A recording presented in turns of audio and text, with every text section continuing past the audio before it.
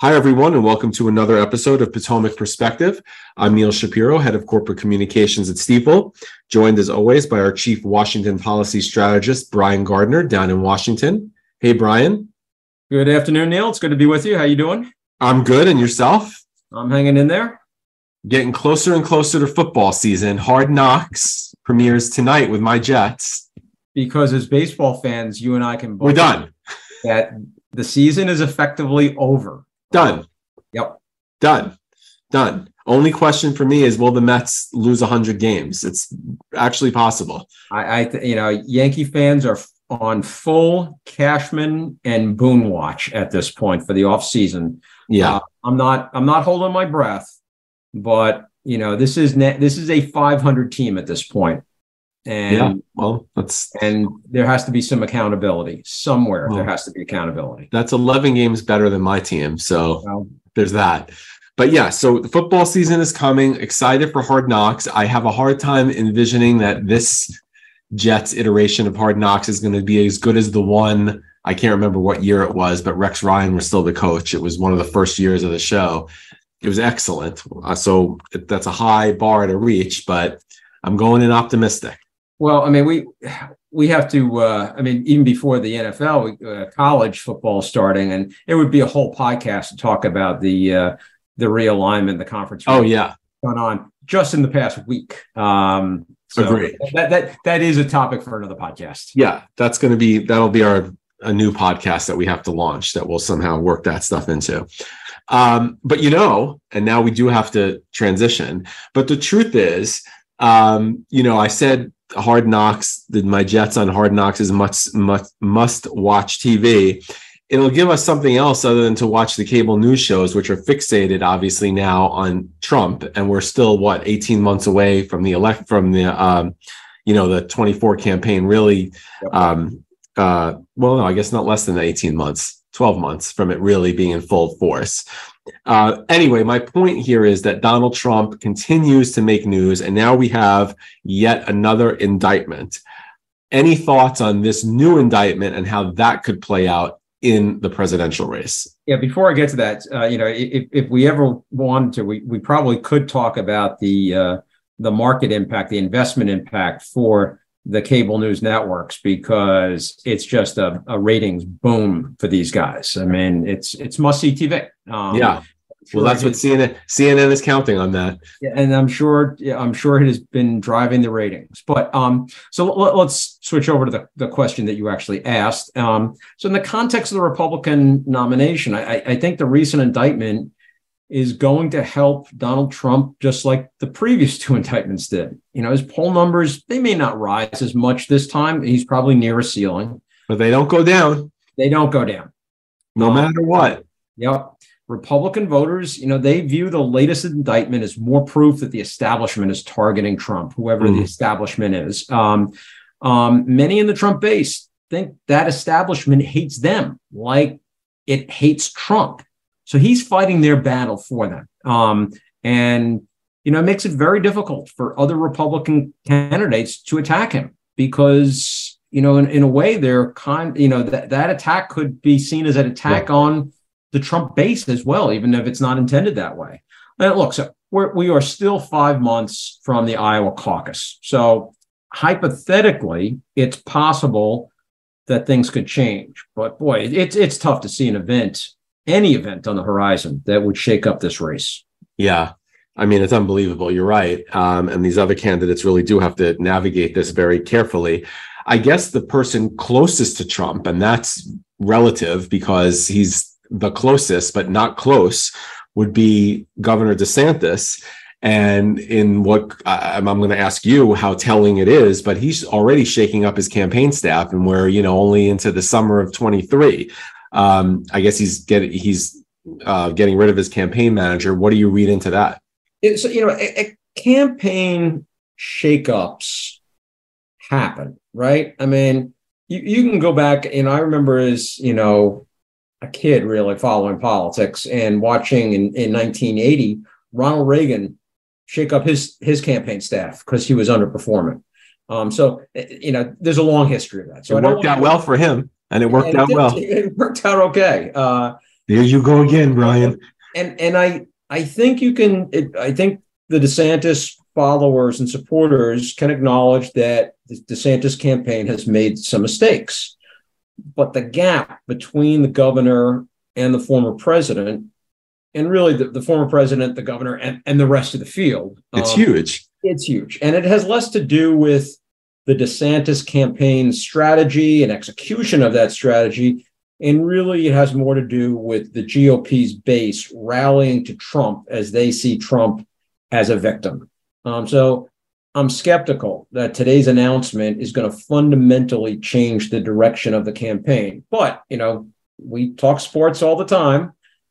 That's why they play the game.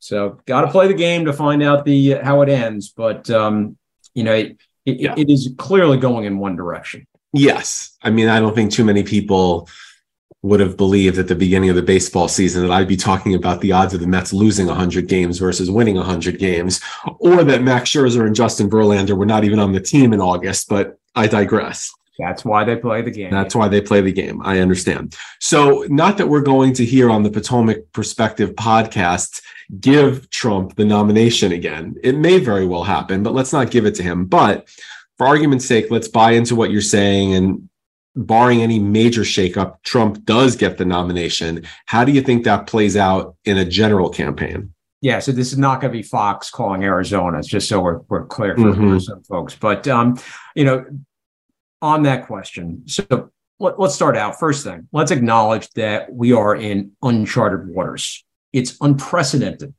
to have a major party candidate under indictment, much less for 3, possibly 4 indictments. So this is all new.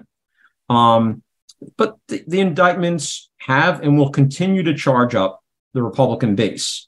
But we've also seen, based on recent history, that anything that Trump does that excites his base also motivates the Democratic base. So, I think President Biden has challenges going into the election. There's an enthusiasm gap. He could struggle to excite voters to turn out and reelect him. But I think the Trump indictment headlines are going to be exploited by the Biden campaign to fire up Democratic voters, and also, to warn and remind those swing voters in key states, the voters that are really going to decide the election, about the chaos that could ensue if Trump is reelected. And, just as an aside, I do think we're in a time, and have been in for a couple of election cycles, where voters vote against a candidate as much as they vote for a candidate. So, and that's how the Trump indictment story plays into the 2024 election, that you could see voters voting, in the general election, not the primary, but the general election, a lot of voters voting against him because of it. Yeah. Sort of like the anybody but that one mentality. Yep. And I mean, look, as you point out, this is not us making an early call, and a lot could play out. It's still plenty of time, not to mention the fact that we get a lot of attention on Biden's age, but, Trump is not 20 years younger than Biden. So both candidates are, probably older than any presidential candidates we've seen. So that's a wild card also. Yeah. On that, so, when I was talking in the context of the Republican primary, let me broaden that to the general election. When I talk about, what's the catalyst out there that's going to change the trajectory? And it really is health. Health incident for either one of them. And no one can figure that out. No one can predict that. It's in Donald Rumsfeld terminology, it is the known unknown. Yeah, no, you're right. Well, a lot for us to follow on the election. Obviously, the health of the economy and the markets, those all play into how voters feel as well. And we did get a recent downgrade by Fitch to the U.S. credit rating. What do you make of that, and how that may or may not factor into anything? Yeah, I think the impact was limited. When you step back and look at what's out there, investors have a ton of information about the federal government's financial condition. So I don't think the Fitch downgrade revealed anything new that investors didn't already know. So I'm skeptical it had a big impact. Yeah, it's kind of interesting, though, because when you just think of the headline alone, right, U.S. credit rating downgraded, you would think that the knee-jerk reaction would be some sort of market reaction, but I'm sensing from you that you don't think it's a big factor for the markets. So let's go back for a second. I got a couple of thoughts on this. One, let's go back to 2011 when S&P downgraded its rating of the U.S. federal government following that year's debt ceiling standoff. And the bond market rallied. And it rallied because there were other factors going on throughout the world. You had a sovereign debt crisis in Europe, I believe Italy, I think Greece at the time, and that caused a flight to safety U.S. Treasury. So the bond market actually rallied. Benefited from that. Yes, absolutely. So my point being, the bond market, there are other factors driving rates beyond a credit rating downgrade. Treasury's been issuing new debt to replenish its coffers following the recent debt ceiling standoff a couple months ago. Monetary policy decisions are ongoing by central banks, both here and abroad. I think that's what impacts the markets. That's what impacts interest rates, not the Fitch announcement. And I'll just, on the equity market side, I'll just flip over for a second. Look, the market's been rallying for a couple of months. And the recent sell-off is probably due more to profit taking and the market taking a pause. Maybe some investors use the downgrade as an excuse to take profits and head for the sidelines. But I don't think that the downgrade caused the sell-off. Yeah. Well, I mean, all that being said, we've talked a lot before. You've written about it. We've talked about it on the podcast, this potential government shutdown in October. Despite everything that you just said about the downgrade, the Fitch downgrade not being material in the market's eyes, I have a hard time believing that somehow this is not going to be used in the negotiations over a potential government shutdown. And the budget fight. Your comments are well thought out and your thoughts are well placed there. The downgrade is going to be a talking point, but it's going to be used by both sides. Yeah. The upcoming budget fight. But it's not going to impact how the fights get resolved. Like some in Congress, they are going to cite the Fitch downgrade as proof that government needs normalcy. The brinksmanship caused the rating agencies to lose confidence in the U.S. government to govern itself. Therefore, we need to keep the government open, pass the budget bills on time, and so forth. At the same time, on the flip side, some Republicans are going to cite Fitch as proof that the U.S. needs to cut spending, and it actually could embolden them to shut down the government in an effort to extract more spending cuts. I should note, as I have written about in the past, especially back when we were talking about the debt ceiling, during this upcoming debate, the spending debate, Congress is only going to be debating about 30% of annual spending. 70% of the budget goes to entitlements, Social Security, Medicare, as well as interest on the debt.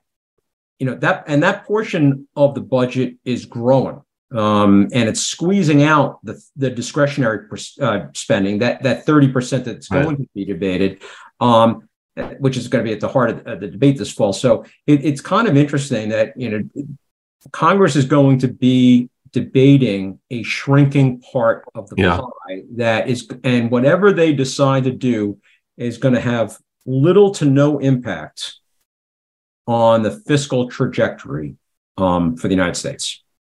Yeah, but we'll be watching it. Yes, we will. So we got a lot to watch. We have a lot to watch. And now I'm putting you on the spot, but don't we have a Republican debate coming up too? Yes, Wednesday, August 23rd on Fox. Okay. So get your popcorn ready. I think I'm going to be on the road that evening for work. So I will. We'll approve that. I may be planted in an airport bar someplace watching it. I have to see what the flight schedule looks like, but and we don't know yet whether Trump's going to be there, going to participate or not. I mean, we could have a whole podcast about this. I can see both sides. One is he doesn't do it because in national polls he has a. There's no reason for him to do it. He's got a 40-point lead. Correct. And he said that. He said as much. Yes. At the same time, when has Donald Trump ever shied away from the TV cameras? Well, that was going to be my point. I believe, if memory serves me right, I think it was 16. Maybe it was 16, I believe, not 20. He did skip one. I think he skipped an NBC debate in 2016 because he felt that they were very unfair or whatever. I might be wrong. Maybe he just threatened, but I thought he skipped one debate in the 2016 circuit. But again, that was a very different story. He wasn't the clear front runner at the time the way he is now. So yep. He had a lot more to gain there. But he has said that. But when he says that, it reminds me of that line that he pulled in one of the debates when I think it was Jeb Bush, one of his favorite targets early on in that series, who he was also questioning something about debates or something about him. And Trump said, well, I'm at 30 and you're at 2 and you're one more point down and you're off the stage, kind of a thing. So I could see him, even though he says he's got such a large lead and he doesn't have to do it. I think a one-liner like that is a little hard to resist for him. But by the way, I mean, him holding out until the last minute, I mean, how on brand is that? Yeah. For Donald Trump, right? Yeah. All right. Well, Brian, a lot to look for. I'm putting that date on the calendar. We'll have to talk about whoever does your schedule, because that's poor schedule planning to have you on the road on the night of the first debate. I'll have to look into that. Someone's going to have to pay for that. But thank you, Brian, for spending some time, as always. Thanks, Neil.